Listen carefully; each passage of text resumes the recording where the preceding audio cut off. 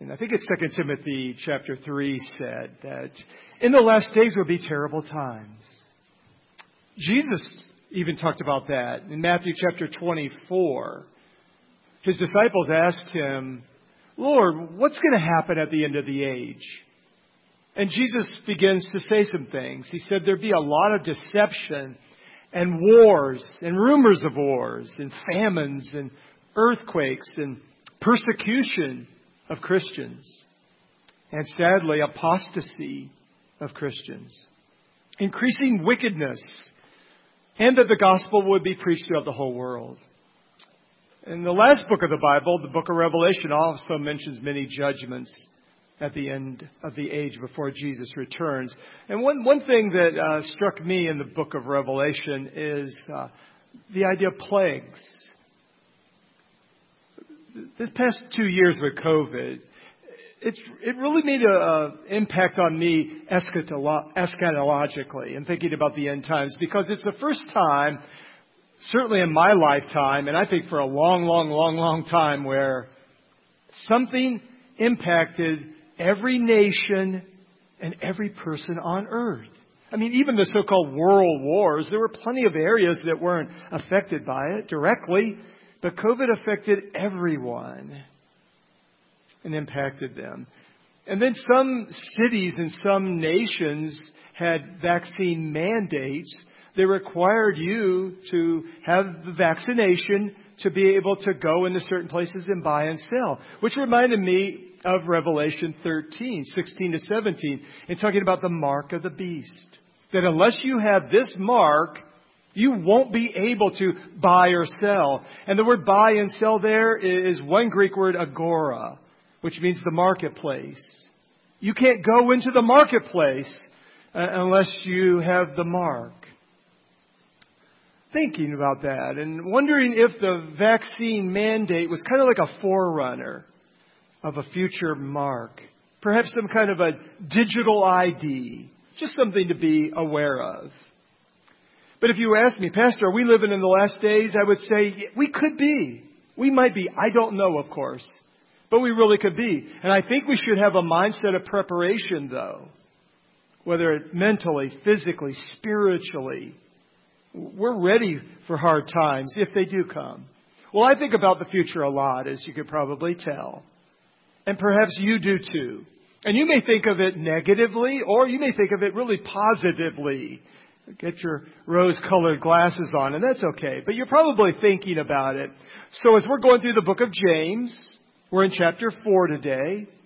James talks about the future here and gives us some guidelines on how we can face the future. Let's look at our text, James 4, 13 to 17. James says, "Come now, you who say, today or tomorrow we will go into such and such a town and spend a year there and trade and make a profit. Yet you do not know what tomorrow will bring. What is your life? For you are a mist that appears for a little time and then vanishes. Instead, you ought to say, if the Lord wills, we will live and do this or that. As it is, you boast in your arrogance. All such boasting is evil. So, whoever knows the right thing to do and fails to do it, for him, it is sin." James is dealing with how we face the future. And he mentions 3 mistakes we make.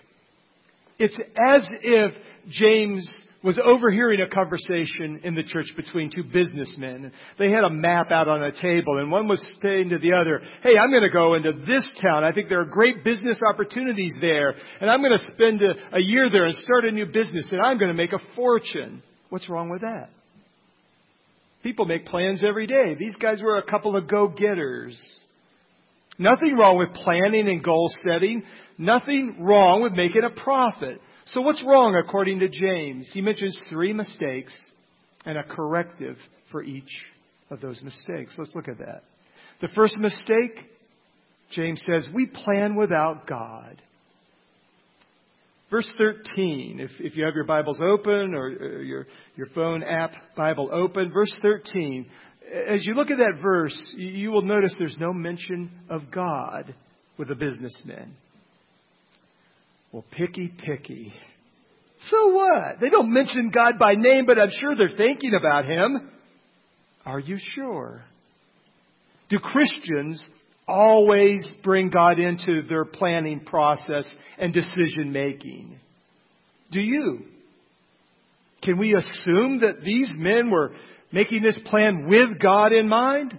I don't think we can assume that, because our actual words that we say that come out of our mouths show that we do leave God out a lot. We make our plans, we do what we want to do without even thinking or mentioning God. Solzhenitsyn said, men have forgotten God. I think we Christians can be practical atheists. We're not theological atheists. We believe in God. We read our Bibles. We pray. But sometimes we live our lives as though God doesn't exist. We make our plans and carry them out. We do what we want to do. We believe we control our time, our place, our circumstances, and the results. So what's the solution to this problem? Put God first in your planning. We see that in verse 15. If you look there, you'll see the word if in that verse. That's a small word, isn't it? If. But it has big importance. It gives us perspective. James says you should say instead, if the Lord wills. Life is one big if. You take the word life, and there's a little word in the middle of life, and that word is if. Life is iffy. We don't know what's going to happen tomorrow. We can make an educated guess, but only God knows. So why not bring Him in on it? I think a much better prayer is to say, God, what do you want me to do today? Boy, that's a great prayer. Let me show you 4 examples of the Apostle Paul and how he deals with the future and he brings God into the decision-making process. Acts 18:21. But on taking leave of them, he said, I will return to you if God wills. And he set sail from Ephesus. 1 Corinthians 4:19. But I will come to you soon if the Lord wills. And I will find out not the talk of these arrogant people, but their power. 1 Corinthians 16:7. For I do not want to see you now just in passing. I hope to spend some time with you if the Lord permits. Philippians 2:24. And I trust in the Lord that shortly I myself will also come. So all of those statements, Paul is looking into the future, making his plans. He wants to travel and see certain people. But in every case, he brought the Lord into that decision. If that's God's will, then I will do that. But can't saying, if the Lord wills, just become an empty cliche? Well, of course it can, but it doesn't have to. Just like we end every prayer in Jesus' name, that can become trivial, but it doesn't have to. Communion can become an empty ritual, but it doesn't have to. So saying, if the Lord wills, conveys meaning. It's saying that my life is not my own. I don't set the future, God does. Our words remind us of that truth. God's in control, not us. For hundreds of years, the early Christians would sign their name on the end of a letter and write the initials DV, Latin for Deo Volente, meaning Lord willing. And that ought to be our response as well. Proverbs 16:1. The plans of the heart belong to man, but the answer of the tongue is from the Lord. So I encourage you to stop praying, God bless my plans. Just rubber stamp what I want and intend to do. And instead pray, God help me to do what you're blessing. Because God is at work around you, locally, globally, and in your life. So join Him in what He's already doing. Not my will, but yours, Lord, be done. Planning without God is a huge mistake. And Christians get that wrong all the time. Put God first in your planning. Here's a second mistake James says we Christians make. We presume about tomorrow. We presume about tomorrow. We see that in verses 14 and 16. We presume about tomorrow, then we boast about our presumptions. We take it for granted that everything's going to go well, just like it always has in the past. James cites several reasons why we shouldn't presume on tomorrow. The first is, under letter A, life is unpredictable. Life is unpredictable. James says, you do not know. That's the truth. We don't know what's going to happen an hour from now, much less a year from now. He usually doesn't reveal the future. God usually doesn't tell you, here's what I'm going to do in the future. He doesn't give you a blueprint. We can guess, but we don't know. A nuclear war could start. I would have said 3 or 4 months ago, that's unthinkable. That's unimaginable. No one would do that. Now, people are talking about it in various countries. The conversation is going on, and it's using those words. The economy could crash. We're printing money like no tomorrow in this country. 31 trillion plus in debt. Debt always has to be paid some way, somehow, or there's a crash. We see the petrodollar being devalued. An earthquake could hit. The new Madrid quake in the middle of the country is overdue. San Andreas Fault, pressure building on that in California. The Cascadia subduction zone off the northwest coast of Washington and Oregon. It's like 70 years past when it regularly erupts. We don't know. Think for a moment if God removed His hand of protection from your life or from this country. What if God stopped being gracious? We'd be doomed. We're one pink slip away from real hardship. One slip on the ice away from a wheelchair. There's no guarantee of perpetual success. I've been successful in the past. I'll always be successful. Now, I don't say this to frighten you. And I don't say this to cause you to worry. I say it because it's the truth of God's Word, and I want it to deepen your trust in God. Here's the second thing James says about this. Life is brief. The letter B, life is brief. He says, you are a mist. As the song said, you're a vapor. And the word there is atmos, like atmosphere. It's kind of like the fog that rolls in overnight. But it burns away from the sun by 9 a.m. It's there. It's really hard to see. But then it's totally gone so quickly. Who knows how long they have? My grandfather, when he was 18 years old, got very ill. And he prayed a prayer, said, Lord, let me live to be 19. I don't know why he didn't say longer. God let him live to be 99. And my dad, who was 91, said, man, when you're going through school, time goes so slow. But after school, time just flies by. And I found that to be true too. The Bible uses words like mist, leaf, grass, dirt, shadow, cloud, vapor to describe our life. We're a heartbeat away from eternity.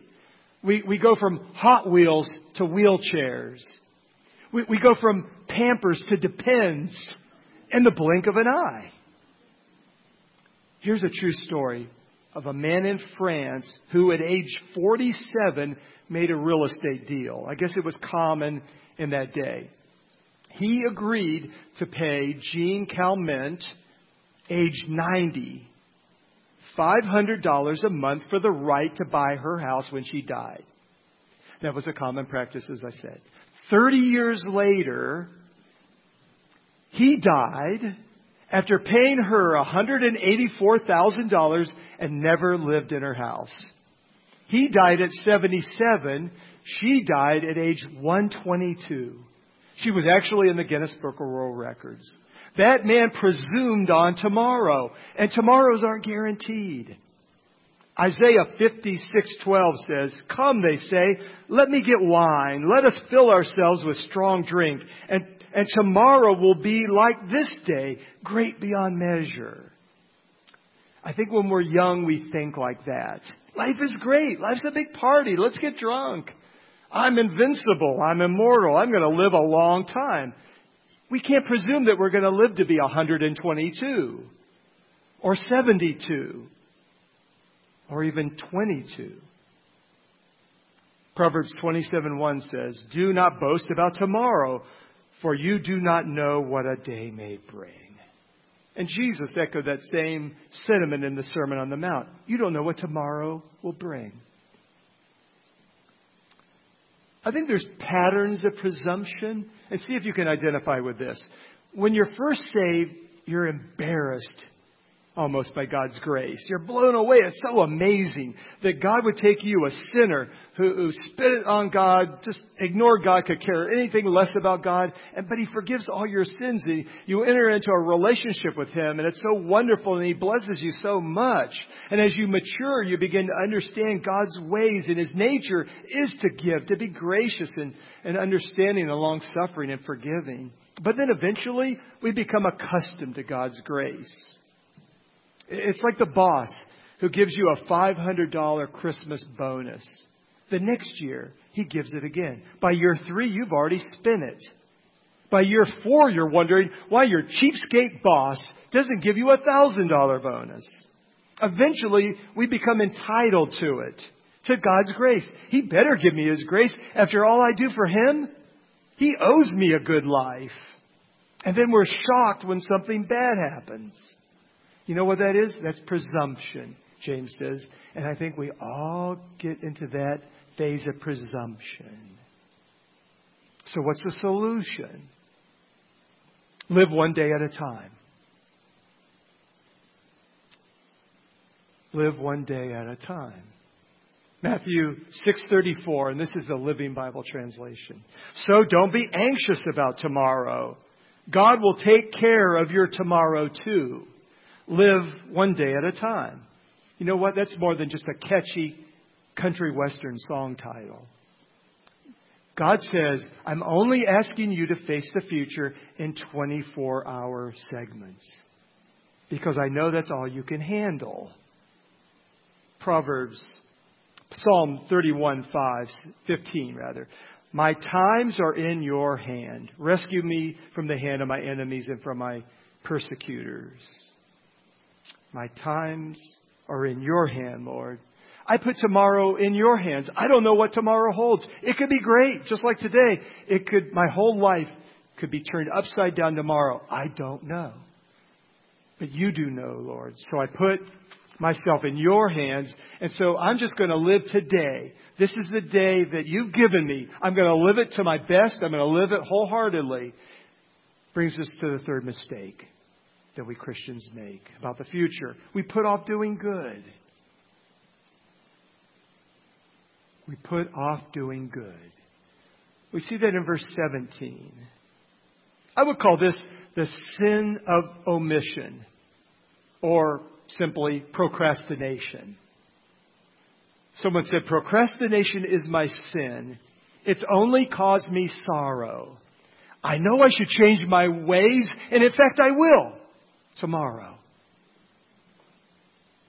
In Luke 14, a man can't accept Jesus' invitation to come and follow Him because he has to survey some new property he bought. And another man has to test some new oxen that he purchased. And another guy says, hey, I just got married. We can't come now, Lord. We can't do what you're calling us to do because we're really busy right now. But we'll come later. So you know what? I can face the future by doing nothing. I could just kind of sit back and let life carry me along like I'm in a canoe on a stream and I'm just drifting along into my future. I can sin by ignoring God and His will. God shows us that we should be doing something and we put it off. It's a subtle trap. I don't feel like witnessing to my friend today or that guy at work today because I have tomorrow to witness to him. I remember something John Maxwell, who was a pastor, said. Somebody he knew was in the hospital. He knew this man was unsaved. And it was a real burden on his heart. Go visit that man in the hospital. He's pretty bad off. and share me with him. But he didn't do it. He put it off. He said, well, I'm busy today. I'll go tomorrow, the next day. And John Maxwell said, that guy died. Now, I don't know if somebody else, a nurse, a doctor, somebody else came and shared Christ with him, but John Maxwell didn't know that either. He knew that he was supposed to go share the gospel with this man, and he didn't, and he went into eternity. We don't always have tomorrow. So what's the solution? Do it now. Proverbs 3:27 and 8. Do not withhold good from those to whom it is due, when it is in your power to do it. Do not say to your neighbor, go and come again. Tomorrow I will give it, when you have it with you. If someone needs help, help them. Today. Don't procrastinate. There are times to act now. It's always the right time to do good. In Exodus 14, the Jews were standing beside the Red Sea. Pharaoh's army was bearing down on them. They cried out to Moses, who cried out to God, and God said, stand still and you will see the salvation of the Lord. And then in the next breath, God says, what are you still doing standing there? Go forward. Move on.